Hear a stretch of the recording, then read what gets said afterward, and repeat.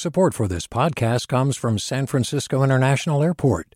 At SFO, you can discover award-winning flavors and unique shops all before takeoff. Learn more about what's at SFO at flysfo.com. Hi there, I'm Rand Abdel Fattah from Throughline.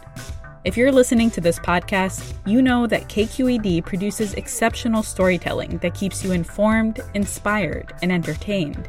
Their podcasts cover issues from your neighborhood to the entire country and everything in between. Support this work today.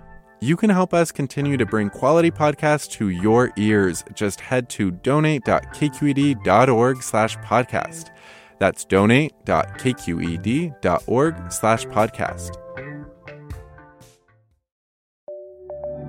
From KQED.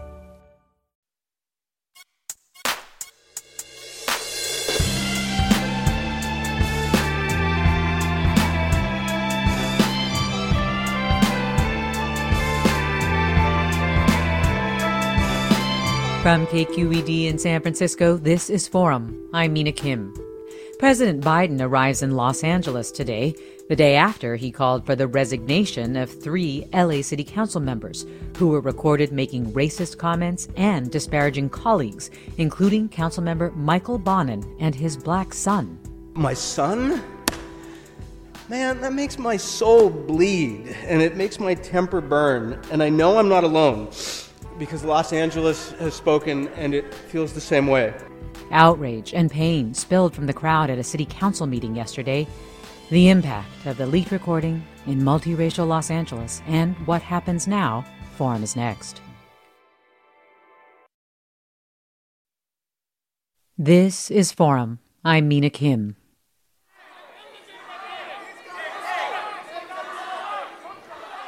At an LA City Council meeting yesterday, protesters demanded the resignations of Nury Martinez, Kevin De Leon, and Gil Cedillo, 3 council members who've been caught on tape making racist, derogatory comments about black people, Oaxacans, Jews, Armenians, and others, including the young black son of Councilmember Michael Bonin, whom Martinez had called a monkey and said needed to be punished.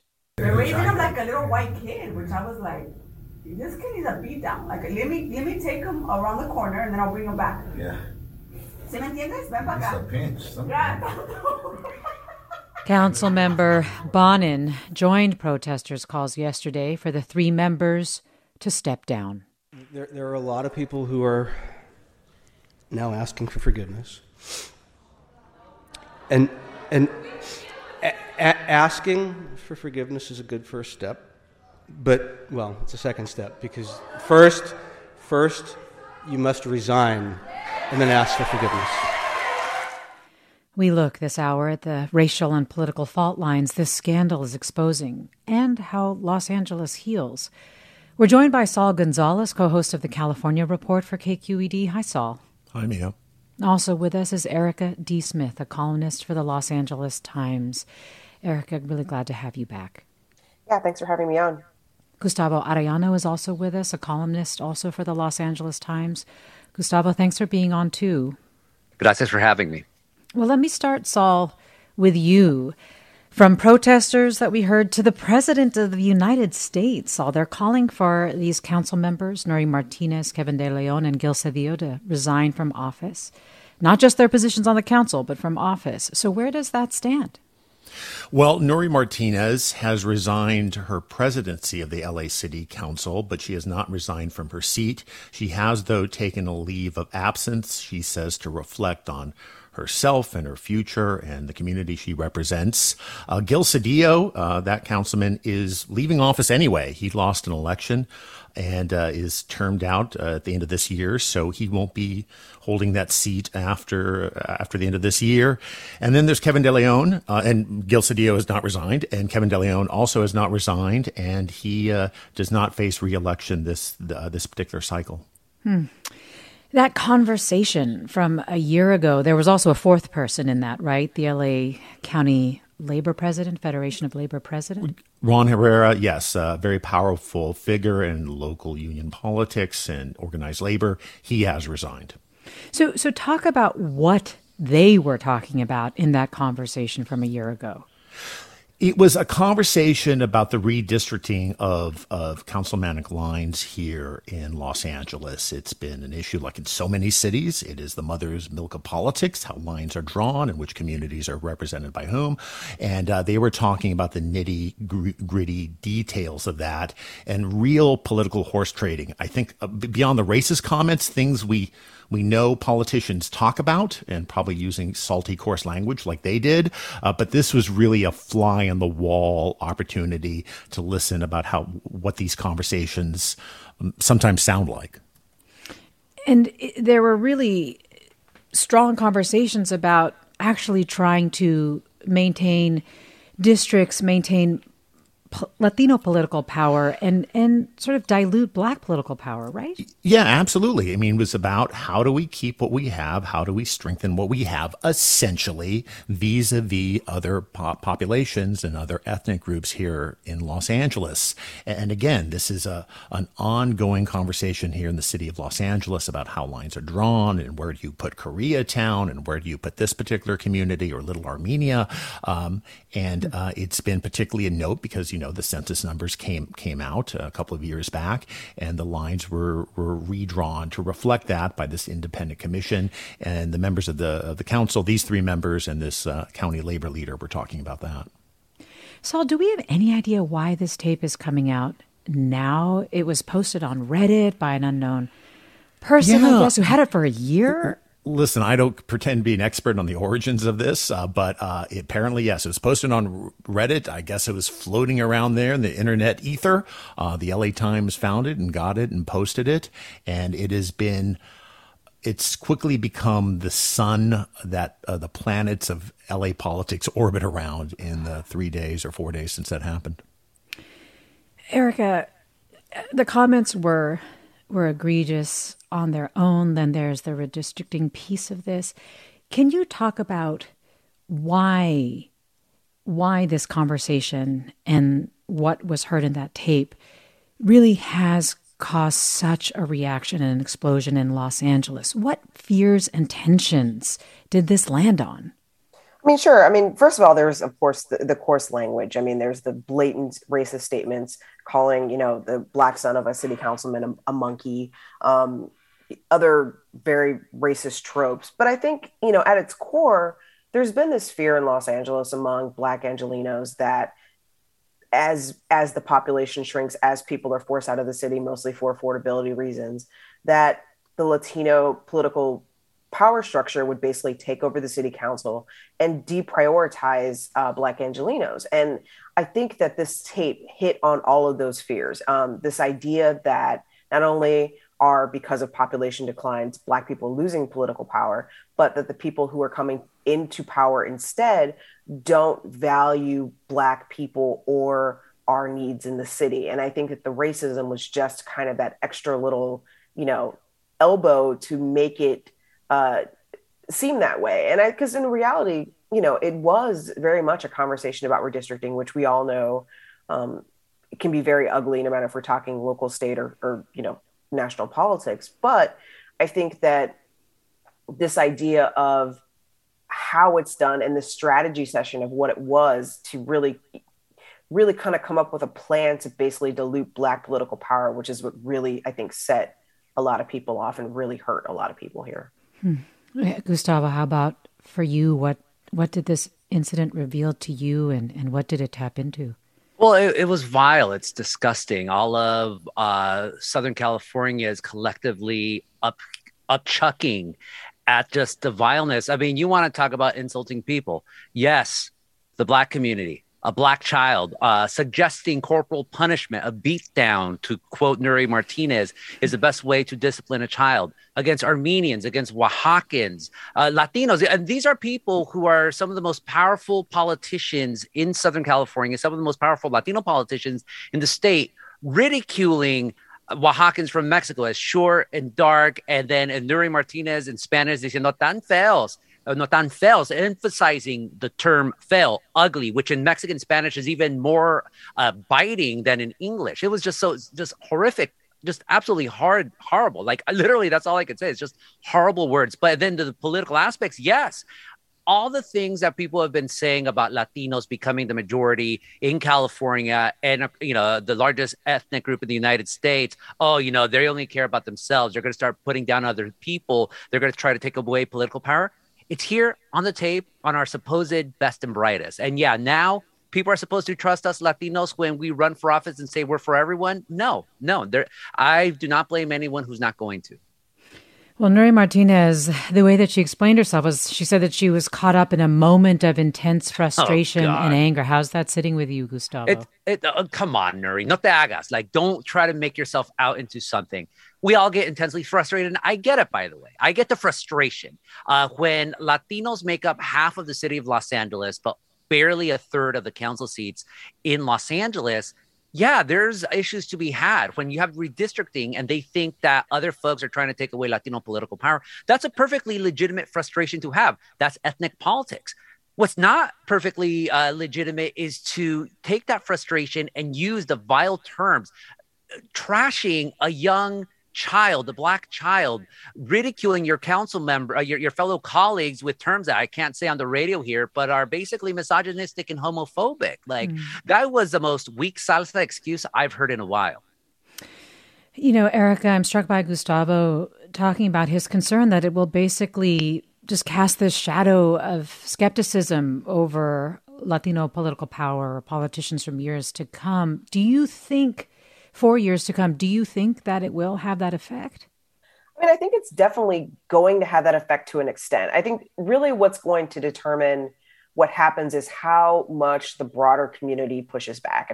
At the council meeting yesterday, the people who were speaking out and demanding the resignations of Kevin De Leon, Nury Martinez, and Gil Cedillo, it was a multiracial, multi-ethnic coalition of people. Everybody was upset. Everybody was disgusted. And so I do think the fact that there are so many people of all races and ethnicities, and including a huge chunk of Latinos who are calling out this behavior will go a long way towards, building trust or rebuilding trust with the Black community. But I do think there is some damage that's definitely been done because it has confirmed a lot of people's suspicions and a lot of people's fears about what's actually happening behind the scenes.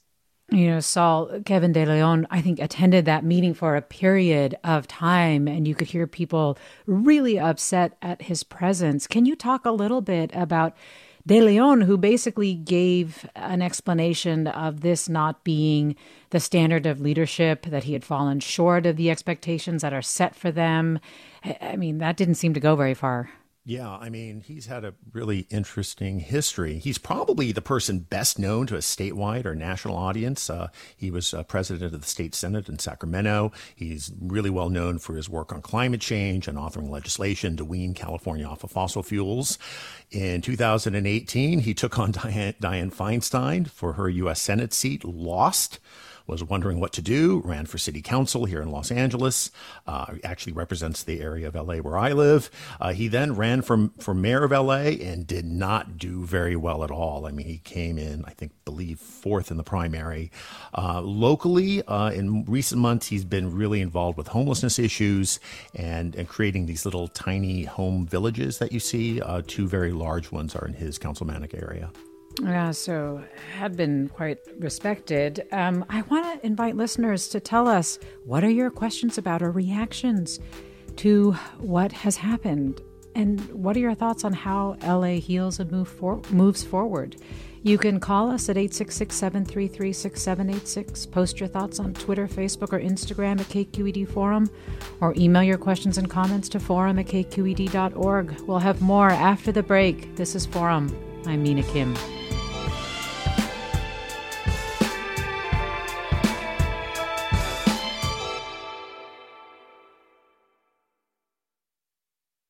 Support for Forum comes from San Francisco Opera. Set 10 years after a school shooting, the critically acclaimed opera Innocence takes us into a complex emotional journey where our understanding of innocence and guilt is constantly upended. Kaya Sariaho's ethereal score collapses the past into the present as a community of survivors grapple with how to move forward. Don't miss the highly anticipated American premiere of Innocence, June 1st through 21st. Learn more at sfopera.com. We've all got those parts of our house where the internet just won't go. Well, if you had wall-to-wall Wi-Fi from Xfinity, you could worry less about dead spots. Because with wall-to-wall Wi-Fi from Xfinity, you get fast speeds, reliable connection in every room, and power for all of your devices, even when everyone's online. That's wall-to-wall Wi-Fi only with Xfinity. Restrictions apply, not available in all areas. Actual speeds vary. Welcome back to Forum. I'm Mina Kim. We're talking about the crisis at the LA City Council after a tape surfaced of 3 council members making racist and derogatory remarks. We're looking at its impact. We're looking at the kinds of fault lines the scandal exposes with Gustavo Arellano, a columnist for the Los Angeles Times, Erica D. Smith, also a columnist for the Los Angeles Times, and Saul Gonzalez, co-host of the California Report. You can join the conversation by emailing forum@kqed.org, finding us on Twitter, Facebook, or Instagram at KQED Forum, and you can always call us. 866-733-6786 is the number, 866-733-6786. What are your thoughts or reactions to what has happened at the LA City Council about forging multiracial, multi-ethnic coalitions? And what needs to be done to help LA move forward and ask broader questions about these things and how they happen? One of the things, Erica, that I was really struck by was hearing the part where they were talking about what to do with Ridley Thomas's district. And I was wondering if you could talk a little bit about your reaction to that part of the conversation over Councilman Mark Ridley Thomas, who had been suspended. Yeah, Mark Ridley Thomas has, as you said, been suspended. He's facing federal bribery charges. There's been a dispute over his seat, for several months now. I mean, this suspension happened last year. Since then, there have been, a couple of non-voting caretakers. At the time that this conversation was recorded, he had just been suspended. They were trying to figure out what to do with his seat.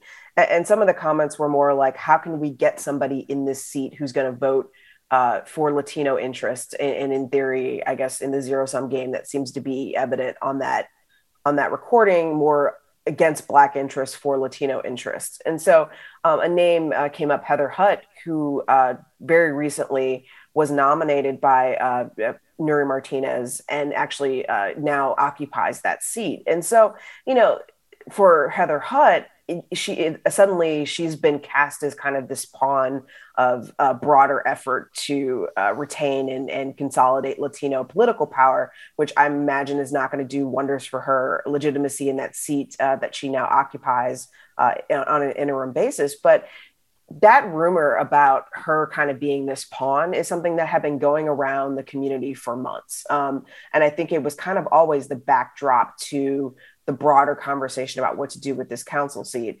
And so I think, the fact that it was a rumor for so long and the fact that now there's proof in the form of audio does not, help relations between Black and Latino Angelenos whatsoever.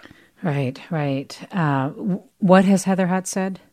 She has said, she had a press conference, I think it was Monday night, and basically said that, she's called for all 3 council members to resign. She said that she is not a pawn and she had no idea of the conversation that was going on. So, I mean, who voters will believe, I guess that remains to be seen. But at the very least, it does, for a group of voters who have been constantly disenfranchised for one reason or another for the last year over that council seat, this is just one more blow to them about having, representation on the council they can trust.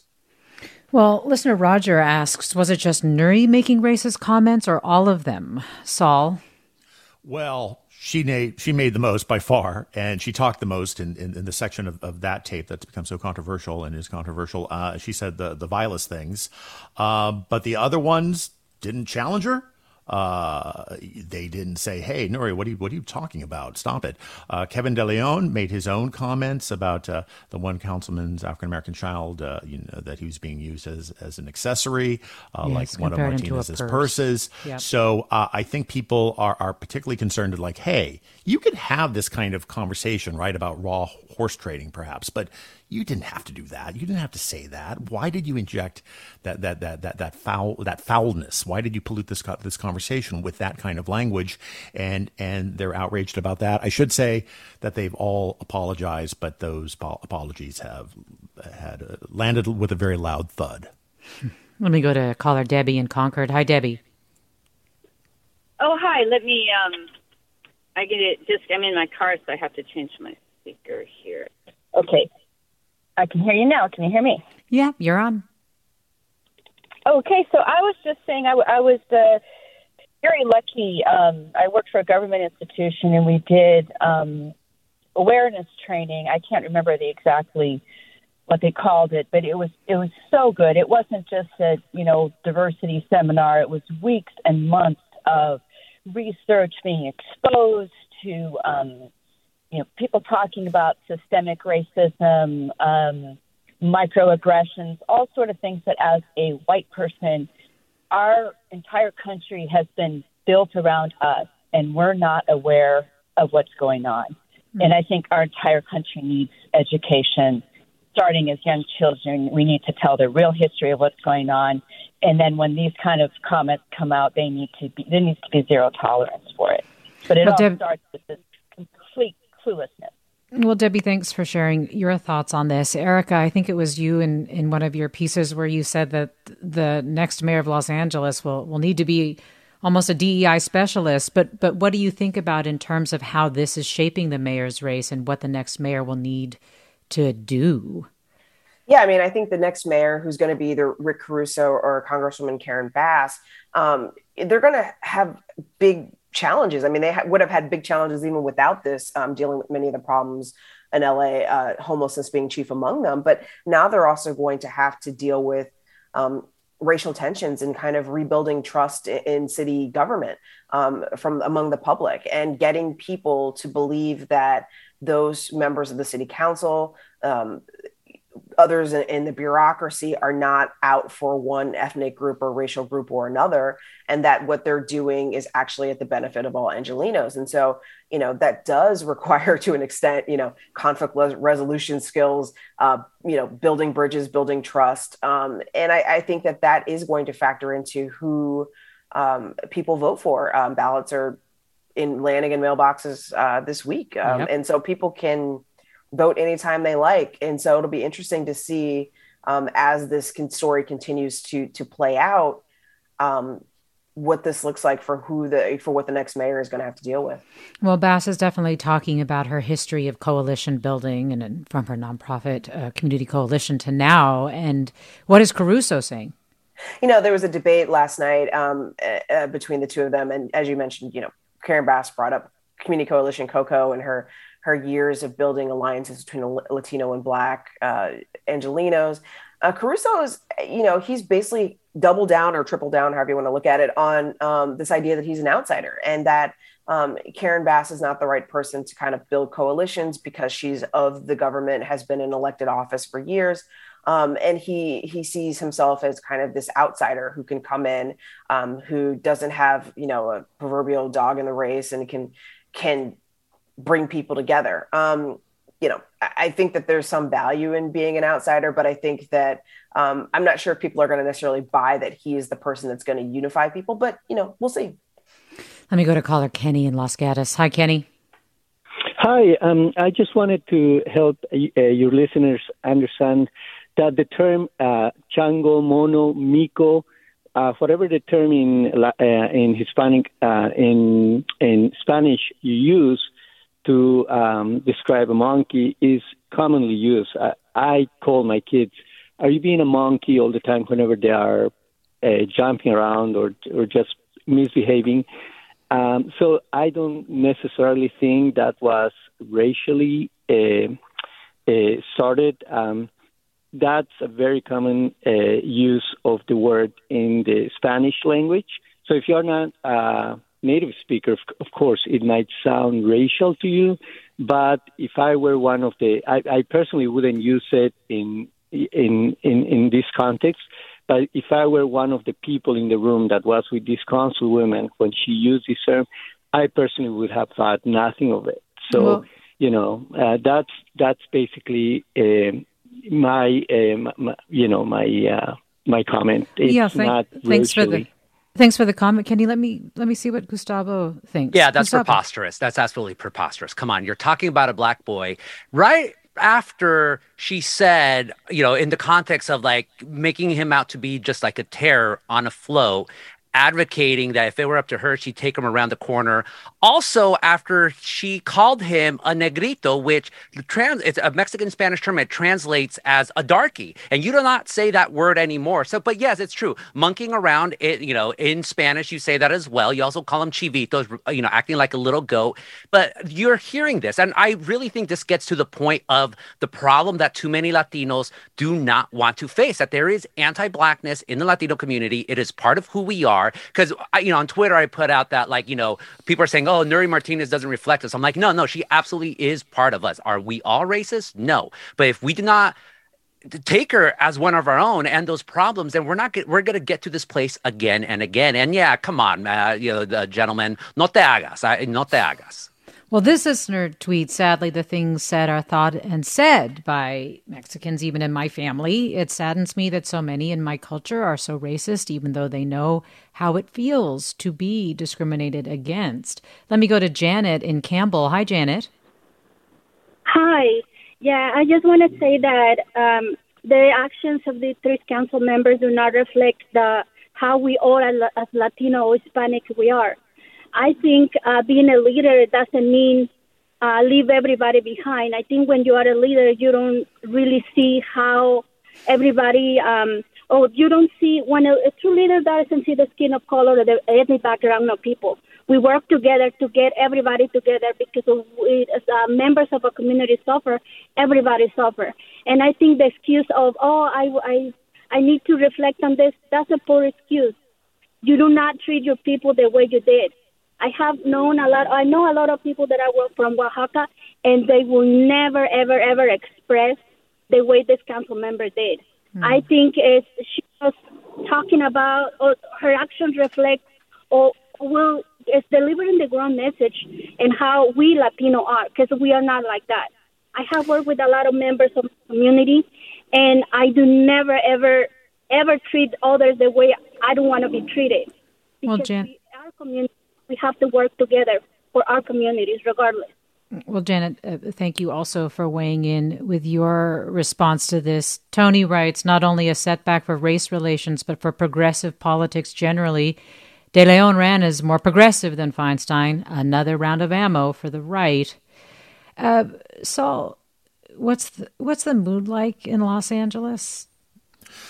Well, it's squarely focused on this issue, number one. It's the centerpiece of the city's conversation right now, and I don't think it's going to spill over into the mayoral race that we're having, and it's going to have a big role in that, as was what was said a few minutes ago. And I think it will just continue that way. And I think you have an African American population, and I was down in South Los Angeles the other day talking to a gathering of African American pastors, and basically it was anger, but it was also just like, oh man, we can't believe this. Really? I mean, and a concern that what is said in public by Latino politicians isn't necessarily what's said in private.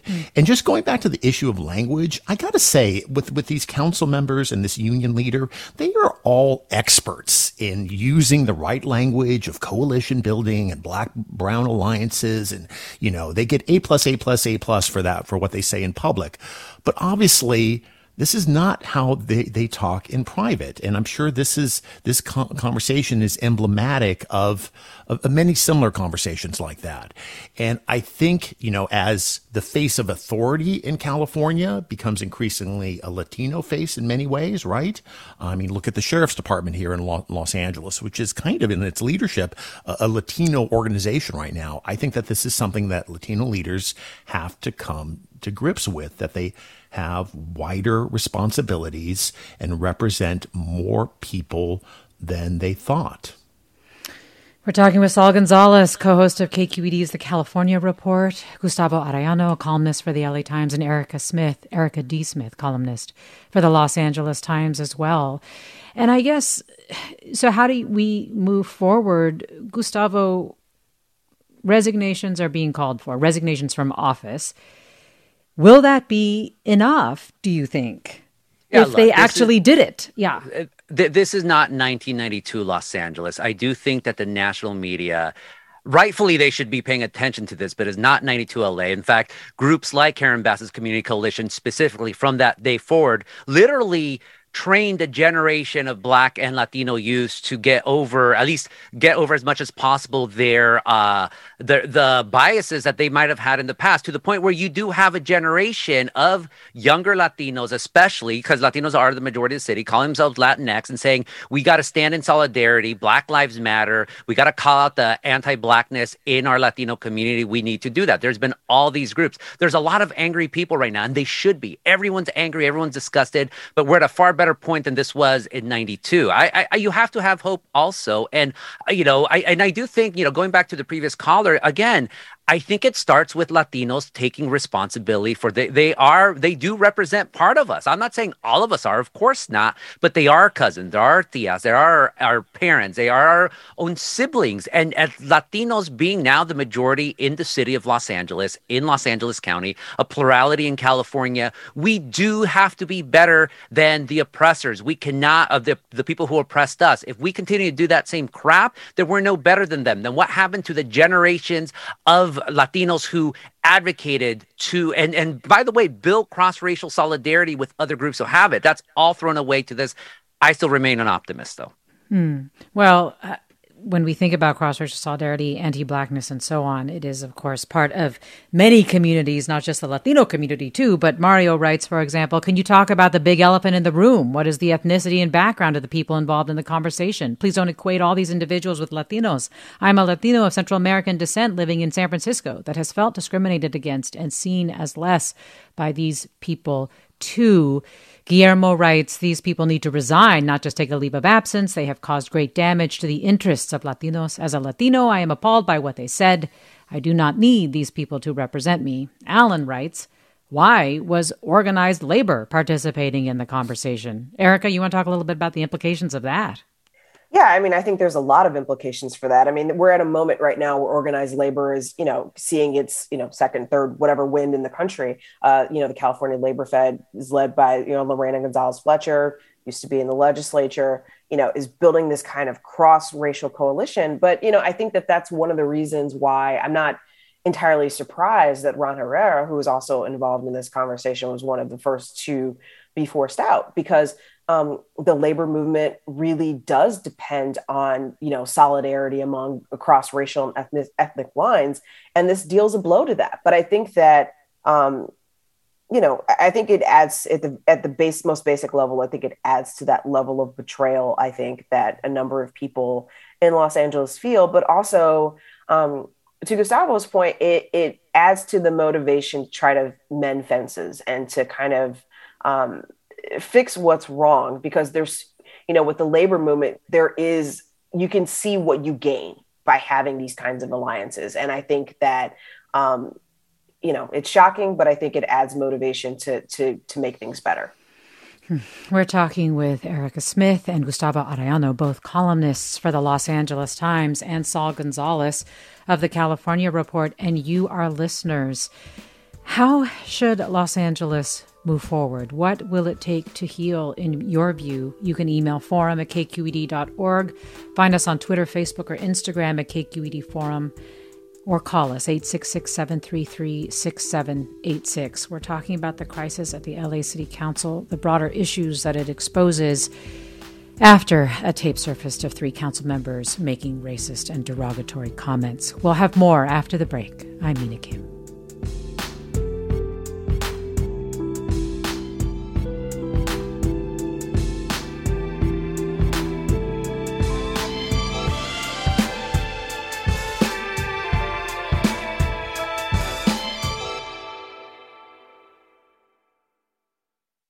Support for Forum comes from San Francisco Opera. Set 10 years after a school shooting, the critically acclaimed opera Innocence takes us into a complex emotional journey where our understanding of innocence and guilt is constantly upended. Kaya Sariaho's ethereal score collapses the past into the present as a community of survivors grapple with how to move forward. Don't miss the highly anticipated American premiere of Innocence, June 1st through 21st. Learn more at sfopera.com.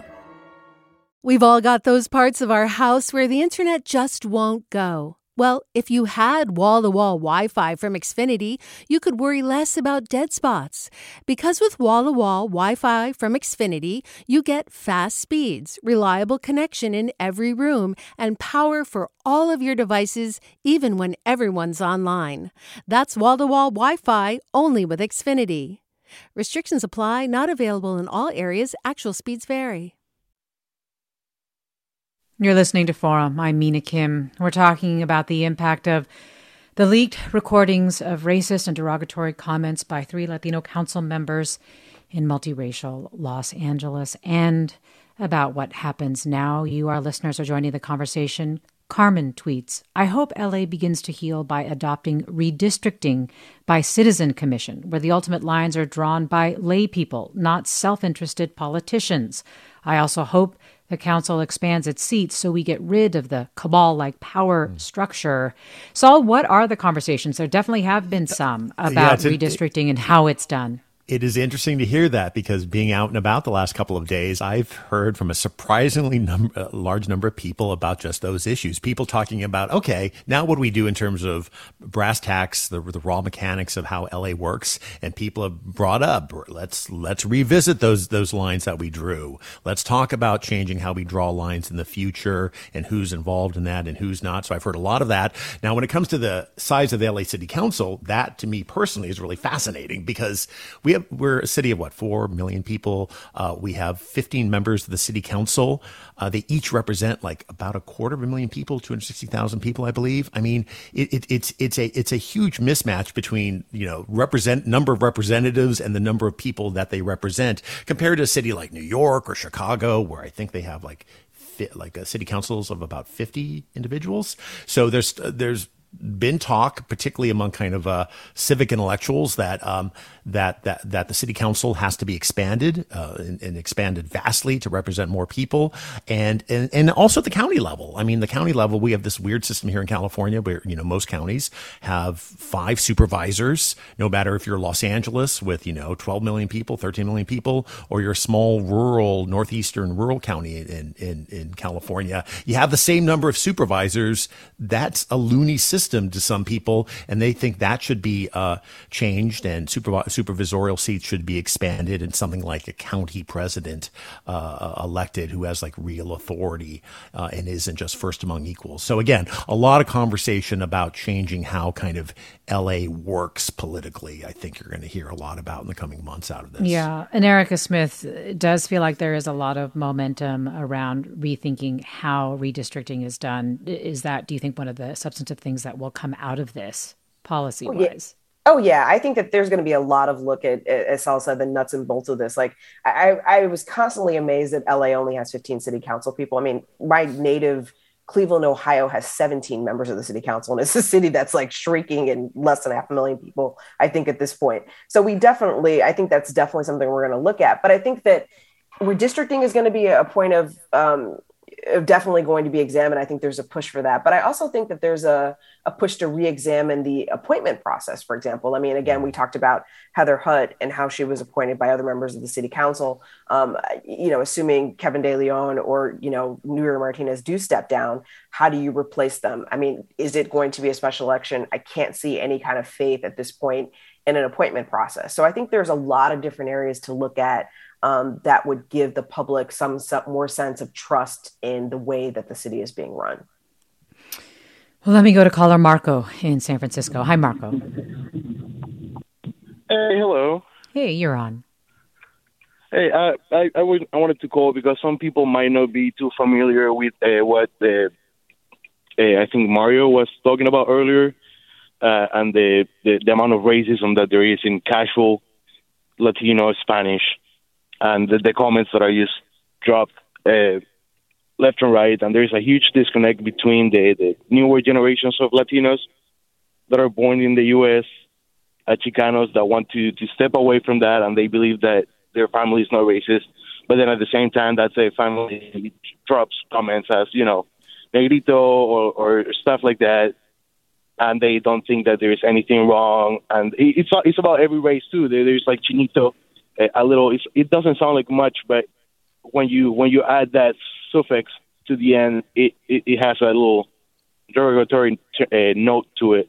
And I really agree with what he said earlier. There is no denying in the fact that most Latinos speak with a lot of racism in their mouth without even knowing that they're doing it. Well, Marco, thanks for sharing your reflection there. Let me go to Jay in Redwood City. Hi, Jay. Yeah, hi. I just want to say I agree with Gustavo, how we do have to own the fact that the people like that exist in our community. And I just want to say, I'm a first generation Mexican American, and I anytime I hear anything like that coming from my family, I always call them out on it. Friends, family. I believe if we don't step up and say something, there's like the last caller says, sometimes they don't even know they're doing it. So when you call them out, you're educating them, and that's the only way we're going to eradicate this, because it's a really stupid thing to be judging people by the color of their skin, and I don't understand how it's still going on today. It's mind blowing, and I really don't know what else to do but to try to change the world around you, I guess, and hopefully it spreads and one day it'll stop. That's the only thing I could say. Jay, thanks for that as well. Gustavo, I'm really, I don't know, heartened and impressed by all of the comments and calls that we have been receiving, and certainly you have made the effort to try to help a community hold up a mirror to itself, or communities to hold up mirrors to themselves, to be able to see and address the issues that exist within them. I guess I'm just curious about what you see as the greatest resistance a lot of times. Well, you heard some apologists here saying, oh, no, Changuito's not racist. Come on, give me a break. No, what is going on here is, again, the younger generation is pushing back. Like, I'm part of the generation where you roll your eyes when you hear it. Maybe you don't say something because you don't want to start, un escándalo, a scandal. But the younger generation, they'll be no. And you have these difficult conversations with folks. And look, we cannot. This is something that I've always said, that Mexicans, and I'll talk specifically about Mexicans. There was a caller earlier who said he's Central American. Kevin De Leon, by the way, Councilmember Kevin De Leon is Guatemalteco. So we as Mexican Americans, we cannot cry racism against us. And we do suffer a lot of discrimination. Let's not pretend otherwise. But we can't, on one hand, cry racism, and then on the other hand, continue that racism. That makes us hypocrites. And I'm not going to, I'm not saying hypocrisy is part of the Latino condition. It absolutely is not, no more than any so group. But again, as we have this extraordinary opportunity, as Latinos become the majority in so many places, to really, and this sounds cheesy, but really fully fulfill American democracy. Let's do that. Let's become better. Let's become anti-racist. Let's not continue the white supremacy of the past by excusing away the bad people within us. We are exactly doing that. Let's not do that. Yeah, Nina, may I add to that? You go ahead, Saul. Yeah, so, cards on the table here. I mean, I'm half German, half Mexican. My dad's from Mexico, first generation, and I have heard language kind of like this, particularly grown up. I mean, it was just part of some kinds of family conversations among uncles for some reason. It's always that. Sure. It's always the Mexican uncles. And so, yes, agree. This is far too common. I've also heard people my age and younger, far younger, like challenging that. So things that would have been said maybe in 1975, 1985, casually without being challenged, are challenged more. And then really quickly. Oh, go ahead. Go ahead. No, I just want to say that my mom, my beloved, dear, late mom, used to call my brother, who's darker skinned than me, mi prieto azabache, my wild animal, dark skinned person. And I never really understood what it meant until one day I looked it up and I'm like, oh my God. And I went to my mom, ¿por qué le dice eso a Gabriel? And she's like, no, pues sí está prieto. I'm like, oh my God. But yes, we have those conversations. And add to that a kind of casual anti-Semitism from time to time, casual anti-gay sentiment from time to time. Again, but I think that certainly my own dad's language around the LGBT community has changed tremendously in the last 30 years. Also, just one thing I want to bring back to LA very quickly, and that is, a lot of Angelenos woke up today. They're going to work. They're going to the park. They're being with their families. Black, brown, other colors. I mean, they're just, in the neighborhoods, people just relate to each other, right? Whether this happened or not, people live together, particularly the African-American and Latino communities in neighborhoods across Los Angeles. And on a day-to-day basis, life is normal. I mean, there could be improvements. I don't know if each community knows about each other to the degree that they should, but that could be said about all people, right? So again, on day-to-day basis, Angelenos continue to go about and do their thing. It's not the most fancy way to say it, but there you go. Well, I really appreciate the honesty from both of you. Bob writes, I'm Chicano, and I can attest that racism runs deep in Mexican culture. I was born with darker skin than my late sister, and for years she nicknamed me the N-word for years until I told her that it was racist.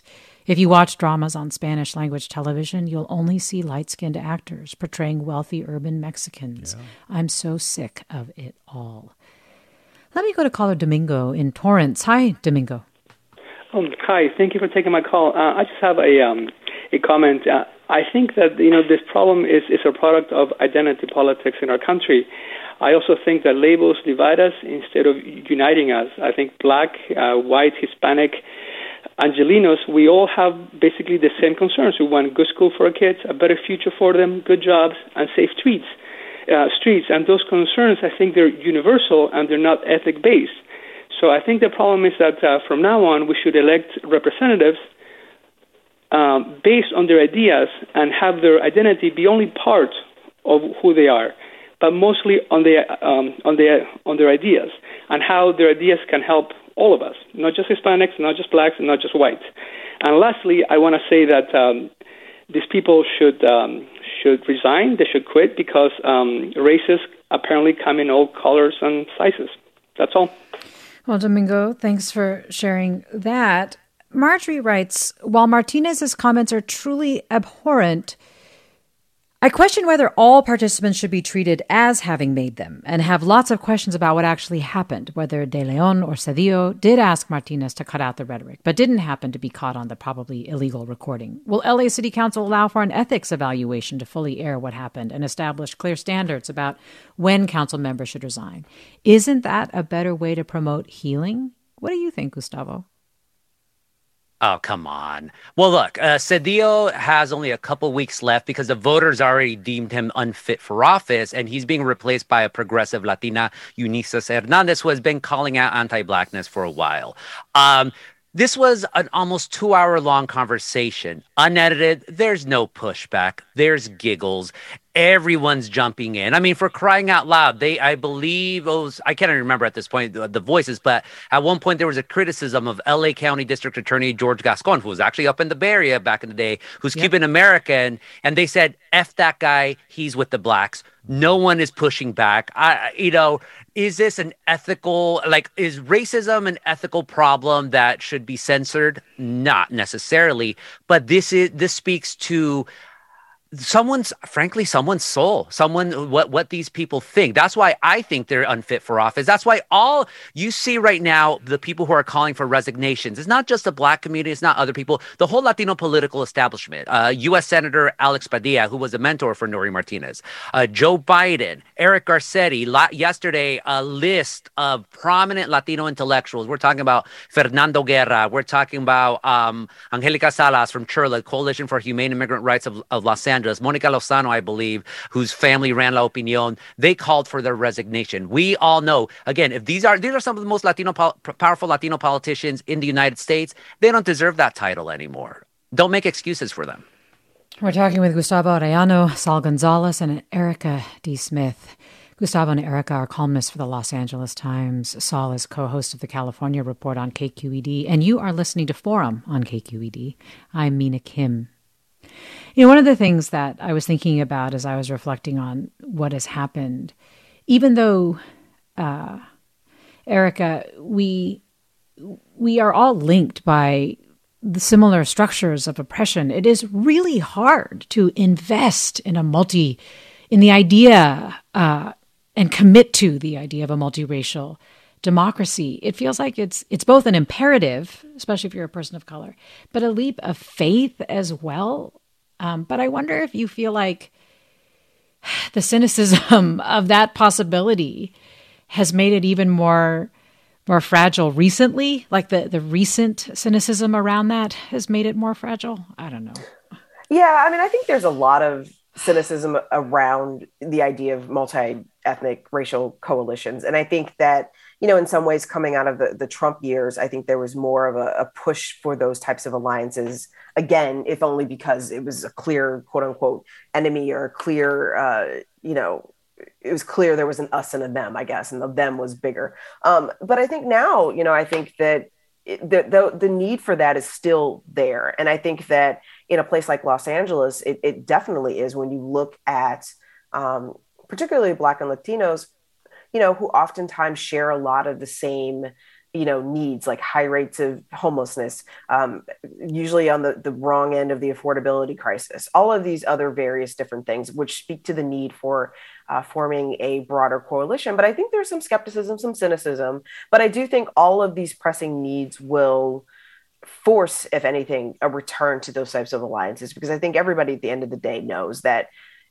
real public policy and public policies that affect the broadest amount of people will not be done without these types of alliances. And one of the previous callers mentioned the fact that we need people who, not to pay attention to race or ethnicity. But I think that that's kind of not looking at the world the way it is. We have a lot of systemic and structural problems that have led to the situations of why Los Angeles looks the way it does, where you have a Black community and a Latino community that have the kind of problems that they do. And we can't ignore those things when we talk about crafting public policy. So what we need are elected officials who have their eyes open, who understand the history, understand how it affects the present, but are committed to enacting public policies that are fair and that can lift everybody up and have equity in mind.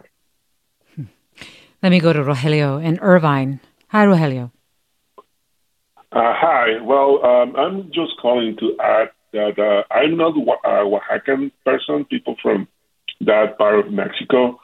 My family is not from there, but I'm calling to defend them because besides all the racial issues that happen, all the comments, one of the leaders of this politician, she seems to ignore. She doesn't know, and she ignores where these people live and where they're from, and what and she kind of confuses them. And I was expecting her, besides that, because being a political leader, to be better, at least to know their constituents. And also the Oaxacan people have done a tremendous, I admire them. I mean, I'm from Mexico, but from one part of Mexico, but I admire Oaxaca. And they have made and I have seen them, the impact they have made, the food, the drinks, the culture they have brought to California, and that we enjoy, that we have, happily we can go to a place and enjoy the delicious food. I know that, and that somebody that doesn't know that doesn't know where they live or what is the name of the country. And also, Mexico is a very diverse. Yes. I mean, people in the south is different constitution. People in the north, actually, I'm from Jalisco, and usually we have more Spanish influence. Yeah, very diverse. You're absolutely right. Very diverse. And Michelle writes, as a Latina and of Guatemalan descent, in my 39 years of life, I've seen more racism in the Latino community and have felt more discrimination in my race group than from any other group. So before we judge other groups, we need to first judge ourselves within our family and our culture. Gustavo Arellano, really appreciate how you brought this conversation to where you did. Thank you. And Erica Smith, thank you as well for your analysis, insights, as always. Saul Gonzalez, so glad to have you on. And thank you, listeners. You have been listening to Forum with the help of production from Susie Britton and Grace One. I'm Mina Kim.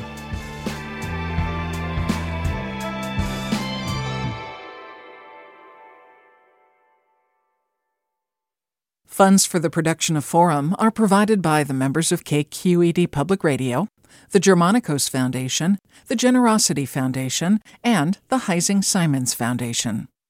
Support for Forum comes from San Francisco Opera. Set 10 years after a school shooting, the critically acclaimed opera Innocence takes us into a complex emotional journey where our understanding of innocence and guilt is constantly upended. Kaya Sariaho's ethereal score collapses the past into the present as a community of survivors grapple with how to move forward. Don't miss the highly anticipated American premiere of Innocence, June 1st through 21st. Learn more at sfopera.com. We've all got those parts of our house where the internet just won't go. Well, if you had wall-to-wall Wi-Fi from Xfinity, you could worry less about dead spots. Because with wall-to-wall Wi-Fi from Xfinity, you get fast speeds, reliable connection in every room, and power for all of your devices, even when everyone's online. That's wall-to-wall Wi-Fi only with Xfinity. Restrictions apply, not available in all areas. Actual speeds vary. All over the country, we need to improve reading in Wisconsin. Schools are changing the way they teach reading. I'm calling for a renewed focus on literacy. We have gotten this wrong in New York and all across the nation. And it's happening because of a podcast. I think your podcast has changed my life. And I'm going to share this podcast with everyone I meet. Sold a Story investigates how teaching kids to read went wrong. New episodes of Sold a Story are available now.